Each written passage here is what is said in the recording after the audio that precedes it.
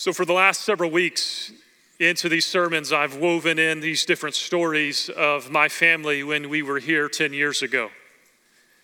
I've told you these stories of where we lived in a 2-bedroom garage apartment near North Park Mall. I've told you about how I was put on a root beer float dietary weight gain plan, which became a problem because I tend to sweat at night. Last week, I told you about this church's influence on my marriage as we went through premarital counseling here at Grace. And this morning, one of my goals as we move through Ephesians chapter 6 is to fill in the gap of the last 10 years, what the Lord has been doing in my life, in my family, and in my profession over the last 10 years, once God took us out of Grace, but has now brought us back. See, 10 years ago when we attended here at Grace, we were students at Dallas Seminary, and my plan was to get my THM at Dallas, to get a PhD at Dallas Seminary. My plan was for me to be a professor at Dallas Seminary and to attend Grace Bible Church for the rest of my life. I never thought that I would be a pastor here. My plan was to be a professor at Dallas Seminary, to attend Grace Bible Church for the rest of my life. That was my plan. But God, as the true boss, as the true master, had a different plan. Some of you know this story, but 3 days after my wife and I graduated from Dallas Seminary, Hannah gave birth to our first daughter, Chloe. And 9 days after Chloe's birth, we found ourselves in the hospital with Chloe. We didn't know it at the time, but Chloe was born with a heart arrhythmia. Her heart was beating at about 300 beats a minute. And so it was really that moment, more than anything else, that God used in my life to kick me out of academic ministry and into church ministry. Because it was my daughter's heart condition that made me realize I don't need to get a PhD, I need to get a JOB. I need a job with insurance and an income to provide for this family that God has given to me. And God clearly worked in my life, in my family over the last 10 years. And here in Ephesians chapter 6, I want you to open your Bibles as we continue really what we began last week in talking about God's order and arrangement of the household. Remember, we talked last week about how Paul is really adopting these principles from Aristotle about how the household is to be properly ordered and arranged in the husband-wife relationship, the father-child relationship, and the master and slave relationship. But what Paul does, in contrast to Aristotle, is Paul really reintroduces the Lord into his rightful place in this conversation. Throughout the book of Ephesians, Paul has been telling the church in Ephesus to walk worthy of the calling to which they've been called. He's reminding them of their new position in Christ, which is given to them by grace through faith. And now in the second half of the book, he's telling them practically what this looks like in their life as they live out the gospel in how they live. And here this week, Paul gets really practical about how the gospel is worked out. Again, as we saw last week in our marriage, but this week in our parenting and in our workplace relationships. There on your outline and your worship guide, you can see 3 things we're going to talk about this morning. The first one is how the gospel reframes our parental relationship. The second thing is how the gospel reframes our professional relationship. And then number 3 on your outline, we'll talk about really the principle, the idea here that's guiding what Paul is saying. So grab your Bibles. Let me read for you, beginning with number 1 on your outline, the parental relationship for the proper order and arrangement of the home. Paul says this in Ephesians chapter 6. Paul says, "Children, obey your parents in the Lord, for this is right. Honor your father and mother, which is the first commandment with a promise, so that it may be well with you and that you may live long on the earth. So again, in talking about the household codes and the proper order and arrangement of the household, here Paul now turns his attention to the second category. We saw marriage last week. Now he's talking really about parenting. And he addresses first the child. Paul's command to the child is really simple. It's very straightforward. He says, "Children, obey your parents in the Lord, for this is right." The main command is that word obey. It means to follow, to listen.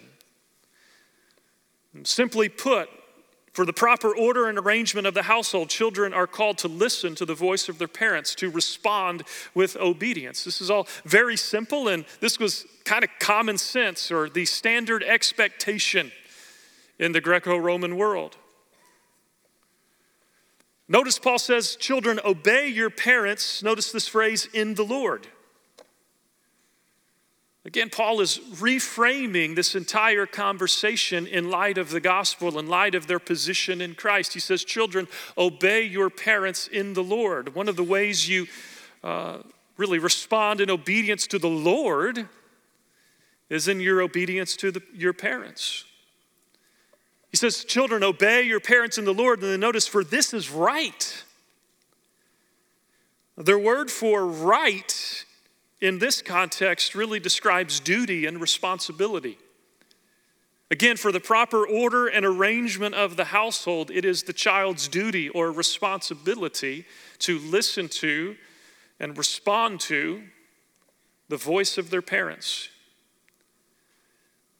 In our household, Han and I, as we are in the middle of this parenting thing, one of the things we tell ourselves and remind ourselves of is that our goal is to teach our children to obey our voice with the goal that they will one day listen also, more importantly, to the voice of the Lord. And that's really the idea, the concept that we see here at play. And to support this, notice what Paul does. He gives the command, "Children, obey your parents in the Lord, for this is right, this is your duty, this is your responsibility." But then he supports this by quoting the Old Testament there in verses 2 and 3. Paul says, "Honor your father and mother," which is the first commandment with a promise. Well, what is the promise? Verse 3, "so that it may be well with you and that you may live long on the earth." So to back up what he's saying here, Paul quotes from the Old Testament. The command for children to honor their father and their mother. And then he says, notice that this commandment comes with a promise. Really, two concepts here that are promised. Number one is wellness, and number two is a long life. Paul's laying out this idea, this general principle that for children who obey their parents, they may be given, notice the word may, wellness and long life. The word for well there in verse 3, "that it may be well with you," really means well done or excellent. It often refers to a satisfied life, especially in the context of relationships. So children who learn to obey their parents, generally speaking, have better relationships in all of life. Let's get real practical for a second. No one really enjoys being around a spoiled little brat, whether they're 3 or 63. And so people who learn basic obedience as little kids generally have better relationships even later in life as well. That's the first idea. The second idea Paul throws out here in verse 3, "so that it may be well with you and that you may live long on the earth." Again, we all know exceptions to what Paul is saying here, but generally speaking, children who obey their parents are also given a longer life. Again, this is somewhat common sense. I mean, children who learn to obey their parents and not play in the street, or who don't play with chemicals underneath the kitchen sink, generally are going to live a longer life. Again, we all know exceptions to this rule, but this is the general idea here. The basic point we see here is that God has placed children under the authority of their parents for the proper order and arrangement of the home. And this home is important because it's only parents that can provide the wisdom, the guidance, the protection that children need. Now again, everything Paul is saying here was basically expected in the Greco-Roman world, that children obey their parents. But it's really what Paul says next in addressing the fathers that would have been a little more surprising. Because notice what he says in verse 4. He says, fathers, first of all. This is not meant to minimize the role of the mother, but it's really meant to show the importance of the role of the father in the home for the proper order and arrangement. He says, fathers, do not provoke your children to anger, but bring them up in the discipline and instruction of the Lord. Paul commands fathers for the proper order and arrangement of the home, two things, what not to do and then what to do. On the negative, he says, fathers, do not provoke your children to anger. And this idea, this concept really involves both words and actions. As fathers, we have to be mindful of this. That the way we speak to our children, the way we behave to our children should not include, harsh, insulting words or unreasonable demands for perfection and performance. These are things that provoke our children to anger. It also, on the other hand, by the way, doesn't mean that we have to give our children everything they want, which is a temptation we face in our society today. I love what Dr. Tony Evans says here. He says, the mark of an authentic parent is that they are not out to please the child. They are out to do what's best for the child. And if a parent pleases their child all the time, then the child is the parent. And we see that a lot today, that temptation today, where it appears as though sometimes the children are running the household, the inmates are running the asylum. It's not the way to go. So Paul says, listen, fathers, don't provoke your children to anger, but notice what he says to do positively, verse 4. Fathers, do not provoke your children to anger, but instead bring them up in the discipline and instruction of the Lord. The focus of the fathers is to bring their children up, to disciple them, if you will, to nurture them in the discipline and instruction of the Lord. The word for discipline specifically refers to behavior. And the word instruction focuses more on verbal counsel. So in word and in deed, the fathers are to be involved in the household, discipling their kids, speaking the gospel to their children, and also practically speaking, laying out boundaries and expectations for them to obey. Man, this issue of parenting is vitally important for us. Our culture is rapidly changing, and the pressures on our kids and on us as parents is only increasing. When I think about the extracurriculars that are placed on kids today compared to when I was a kid, it's staggering the amount of pressure that is placed on children. And then as parents, we try to do everything we can to make our kids successful in life and to put them on the easiest path possible. And there's a ton of pressure as parents as well. I love what Dr. Billy Graham said when he was asked towards the end of his ministry, towards the end of his life, as he reflected back. He was once asked if he had any regrets. Listen to what he said. He said, although I have much to be grateful for as I look back over my life, I also have many regrets. I have failed many times and I would do many things differently. For one thing, I would speak less and study more, and I would spend more time with my family. Here's a man who found fame, Christian fame, more than anyone has ever seen. And yet looking back on his life, he says, I wish I would have spent more time with my family. Listen, for those of you in this room who are parents or grandparents, you know this, but I'm going to tell you anyway.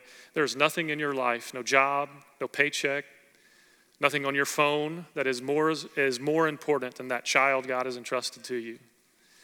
And God has placed this child or these children in your life to nurture them in the ways and the discipline, the instruction of the Lord. Don't get distracted from that. So after Chloe was born and God kicked me out of academic ministry and into church ministry, we moved to Oklahoma, where I served in my first church as a youth pastor. So I went from an aspiring PhD student and professor to a youth pastor. That's about the same thing, right? It's kind of in the same ballpark. I served as a youth pastor at one church, and then I moved to another church in Oklahoma, also in Oklahoma, as an associate pastor. And it was there in Oklahoma that my second child, Clara, was born. Now, Chloe, my firstborn, and Clara are very different children, because when Chloe was born, because of that heart arrhythmia she was born with, our doctors here told us basically we can't let her cry. We were told, if she cries too much, it'll send her heart back into an arrhythmia. And so basically we had to do everything we could to just calm her down and to nourish her and protect her so her heart doesn't go into arrhythmia. We had all of these theories as parents, sleep schedules and strict dietary restrictions that we were going to enter into parenting with, but all of that went out of the window with Chloe. So then in Oklahoma, when Clara was born, we began to reintroduce some of those parenting theories we had heard. And so we tried to put Clara more on a sleep schedule and, fed her more healthy food and all of this stuff. So we had very different parenting theories between Chloe and Clara. Then when we moved to Wyoming, God gave us a boy, a Wyoming boy. That's like double masculinity. That's a whole different theory of parenting. It reminds me of a quote by the man named John Wilmot, the Earl of Rochester, who said this. He said, "Before I was married, I had 3 theories about raising children. Now I have 3 children and no theories." And truly, that's how I feel as I'm trying to navigate as a father of how to nurture these children and bring them up in the fear and the instruction of the Lord, all with different personalities. It's challenging. It takes a lot of wisdom. And likewise, as we turn our attention to number 2 on your outline, it takes a lot of wisdom to navigate through our professional relationships. And what it is to live out the gospel in the workplace often takes an incredible amount of wisdom. And so let's look at number 2 on your outline as Paul addresses now that third segment of the household. He addressed husband and wife, father and child. Now he addresses master and slave. Before we turn our attention to the details, let's talk about the context for just a second. Because when we begin to read these verses of masters and slaves, our minds typically go to American slavery. And while slavery in the Roman context and slavery in our country's context had similarities, they were also very different.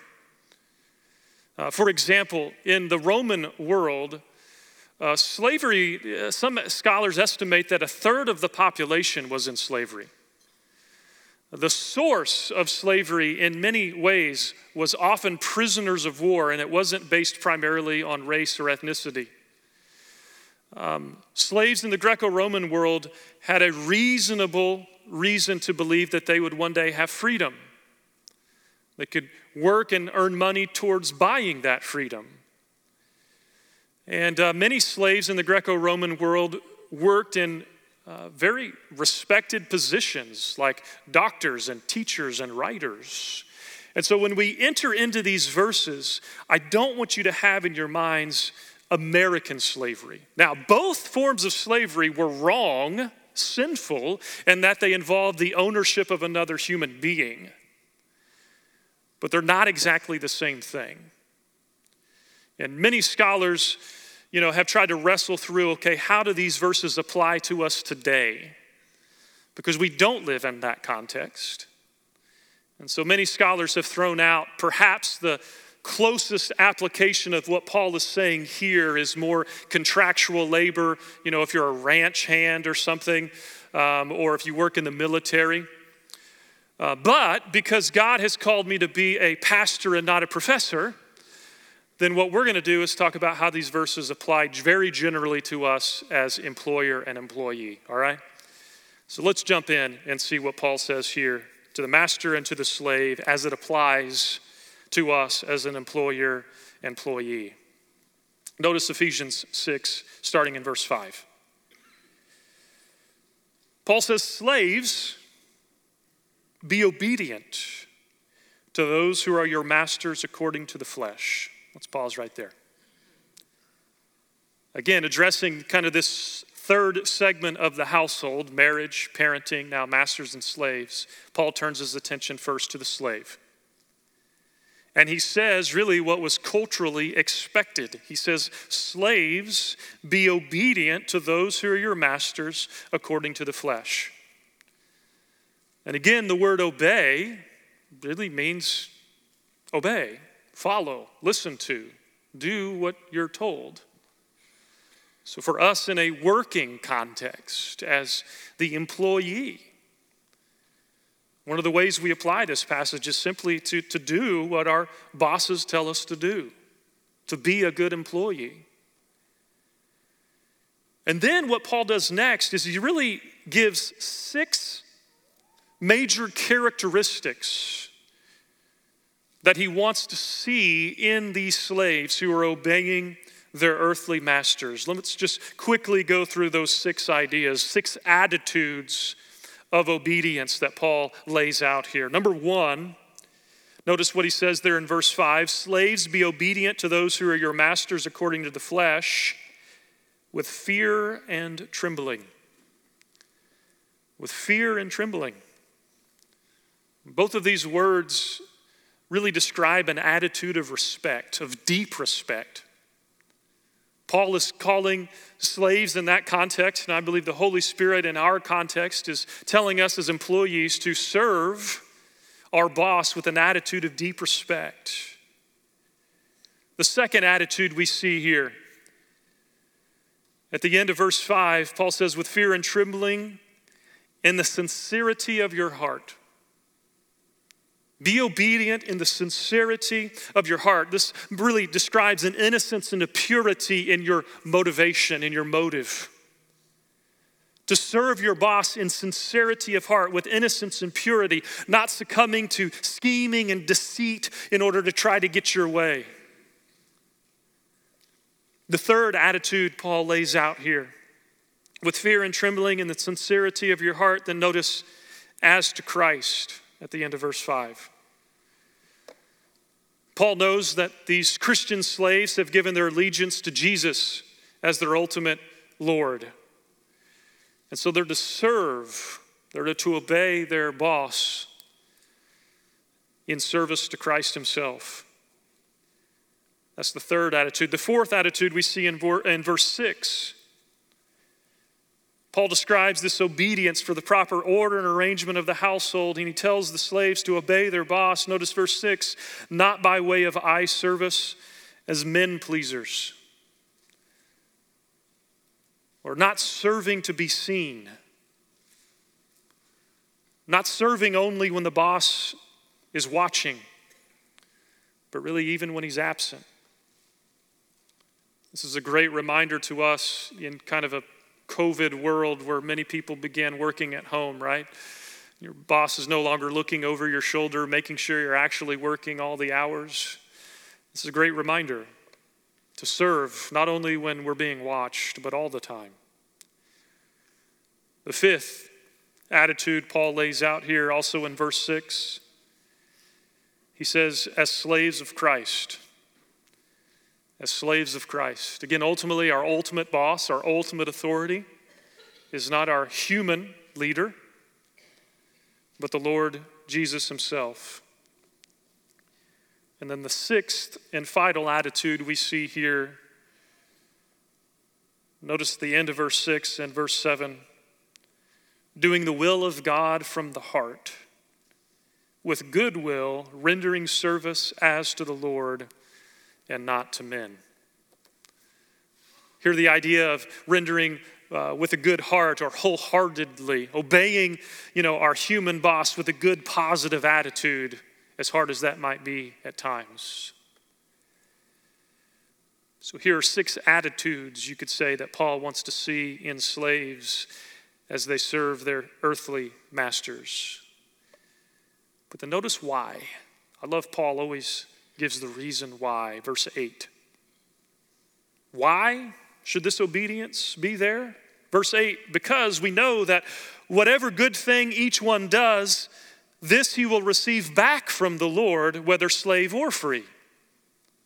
So Paul says, listen, whether you're slave or free, it doesn't matter. When you serve your boss, you're ultimately serving the Lord. And even if your boss doesn't see the things you do, even if your boss doesn't know the purity, the intentions of your heart, the Lord does. Your true master does. He sees from heaven everything you do, and he will reward you accordingly. I love what Paul does. He reminds us ultimately who we're serving. That we serve not for the paycheck, but I hope we serve so that one day we might hear the words, well done, good and faithful servant. Paul really gives the church there in Ephesus that end times perspective that should influence even the mundane things of their life. So that's Paul's command to the slave. But again, surprisingly, what we'll see next is what Paul says to the master, to the one in charge. Verse 9, he says, and masters,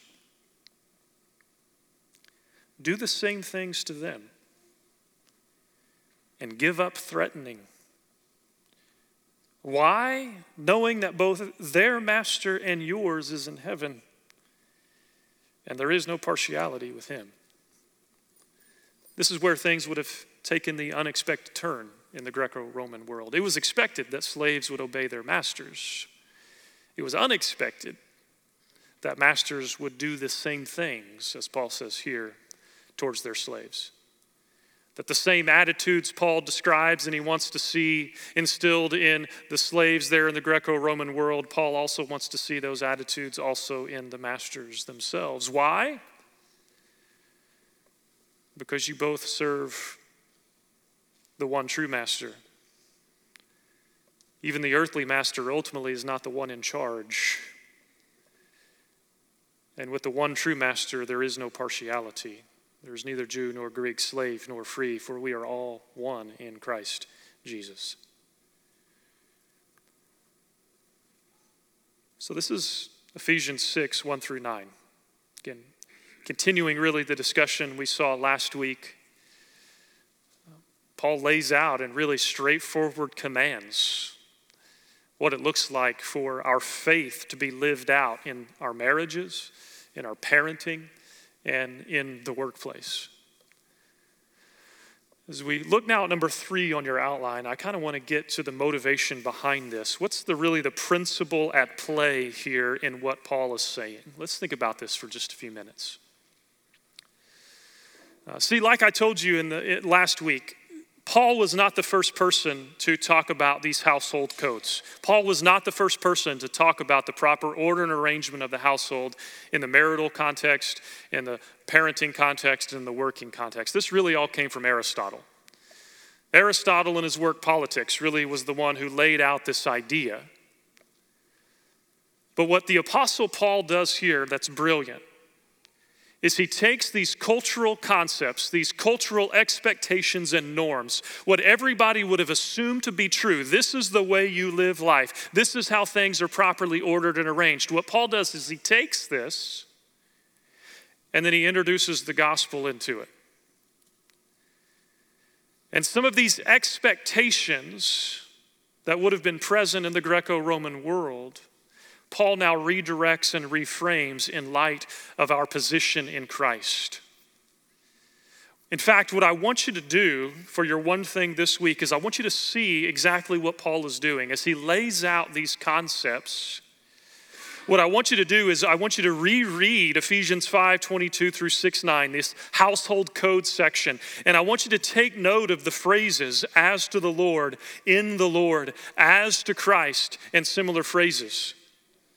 Because what Paul is doing is he's taking these cultural norms and the patterns of behavior that would have been expected from everyone, and yet he introduces the gospel back into the conversation. He's reminding the church in Ephesus of how their position in Christ should be reflected in their marriages, in their parenting, in their workplace. He really gets down to the nitty-gritty details and where the rubber meets the road and how the gospel lives itself out in the very mundane things of our life. He really reintroduces the gospel back into the conversation. And I think on this Reformation Sunday, as Protestant churches around the world are reminded of the great work of the reformers of bringing the gospel back into the conversation, I think we need to be reminded of that today. Because likewise, just like in the context of the Greco-Roman world, we, I think, are being tempted to take some cues from our culture about what it is to be married, about what it is to raise children in this world, about what it is to live out our faith or not live out our faith in the workplace. I don't think it's any surprise to anybody in this room that these three areas that Paul identifies here are under attack today. That we're being challenged culturally of truly what it is. What is marriage? What is the relationship between father and child or mother and child? And what is it to live in the workplace? All of these ideas are being challenged in our very real, tangible life today, are they not? And likewise, what we need to see here in this passage and in our own life is how the gospel of Jesus, that we're saved by grace alone, through faith alone, in Christ alone, needs to be reintroduced as the center of this conversation. Again, Aristotle taught that if you want society to change, it starts with the household. But what Paul does here and says, listen, if you want the household to change, it starts with the gospel. If you're going to change the household, you have to introduce the gospel. And that's the only real way that any type of transformative change is going to take place. I love what Dr. Honer says in his commentary on this point. I want you to listen to this. Dr. Honer says this: Christianity's emphasis has always been on the transformation of individuals who will in turn influence society, not the transformation of society which will then transform individuals. Let me say this again. Christianity's emphasis has always been on the transformation of individuals who will in turn influence society, not the transformation of society, which will then transform individuals. The reason I'm making a big deal about this is because as we see our world and our culture continue to crumble, we're crazy if we think we can fix spiritual problems with human solutions, governmental solutions, societal solutions. It's not going to work ever. The only way that you're truly going to transform people, who will transform the household, who will transform the world, is through the gospel of Jesus. I'm not saying politics or things are unimportant, but if it's void of the gospel, we're fighting a losing battle. This is the only message that's truly going to take people from death to life. And the challenge of this text is, how does this message of Jesus' death and resurrection and our position in Christ live itself out in our marriage, in our parenting, in our workplace? Listen, after Chloe was born here in Dallas, and Clara was born in Oklahoma, Judah was born in Wyoming, looking back on these last 10 years that I've hopefully filled in the gap a little bit for you, what we've been doing the last 10 years, I'm continually in awe that God has been writing this story ultimately to bring me back here to Grace Bible Church. Not as a professor, but as your pastor. And I'm incredibly grateful to the Lord for that. I've not been perfect along the way. My wife knows that. My children know that. But looking back as I've studied this passage this week, I can't help but just be in awe at the Lord's plan. And what I hope you see in this passage as we looked at Ephesians chapter 6 and kind of the illustration of my life is that what God has done for me, he can do for you. We just have to be reminded of his centerpiece, the center place that he has to play in our life, that he truly is the true boss. He gets to call the shots. And even in the midst of a very difficult world, it's our role, it's our place. What we have to do is simply trust him. Let's pray. Father, thank you for your goodness, your grace, your mercy. And Father, we come to you confessing first and foremost, it's tough. It's a challenge for our faith to be lived out in our marriage, in our parenting, in our workplace. Father, we confess the constant temptations and struggles and things we wrestle through each and every day. And this is only made more difficult as our culture, as our world is getting more and more skewed. And so help us, Father, to see from your word what it is to have a godly household, to have things properly ordered and arranged, not for our glory, but for yours. Father, help us as the people of God to trust in the power of the gospel. Father, forgive us when we turn to the wrong people, to the wrong places to fix the problems that we have caused. Help us continually to turn to you, to believe in the power of Jesus' death and resurrection that takes people from death to life, that transforms marriages, that transforms our parenting relationships, that transforms how we live and how we conduct business in the workplace. God, I pray that our lives, even in the very mundane things, would be a testimony to your grace, to your power, to your providence. I ask this for myself and for each one here, God, and I pray this in Jesus' name. Amen.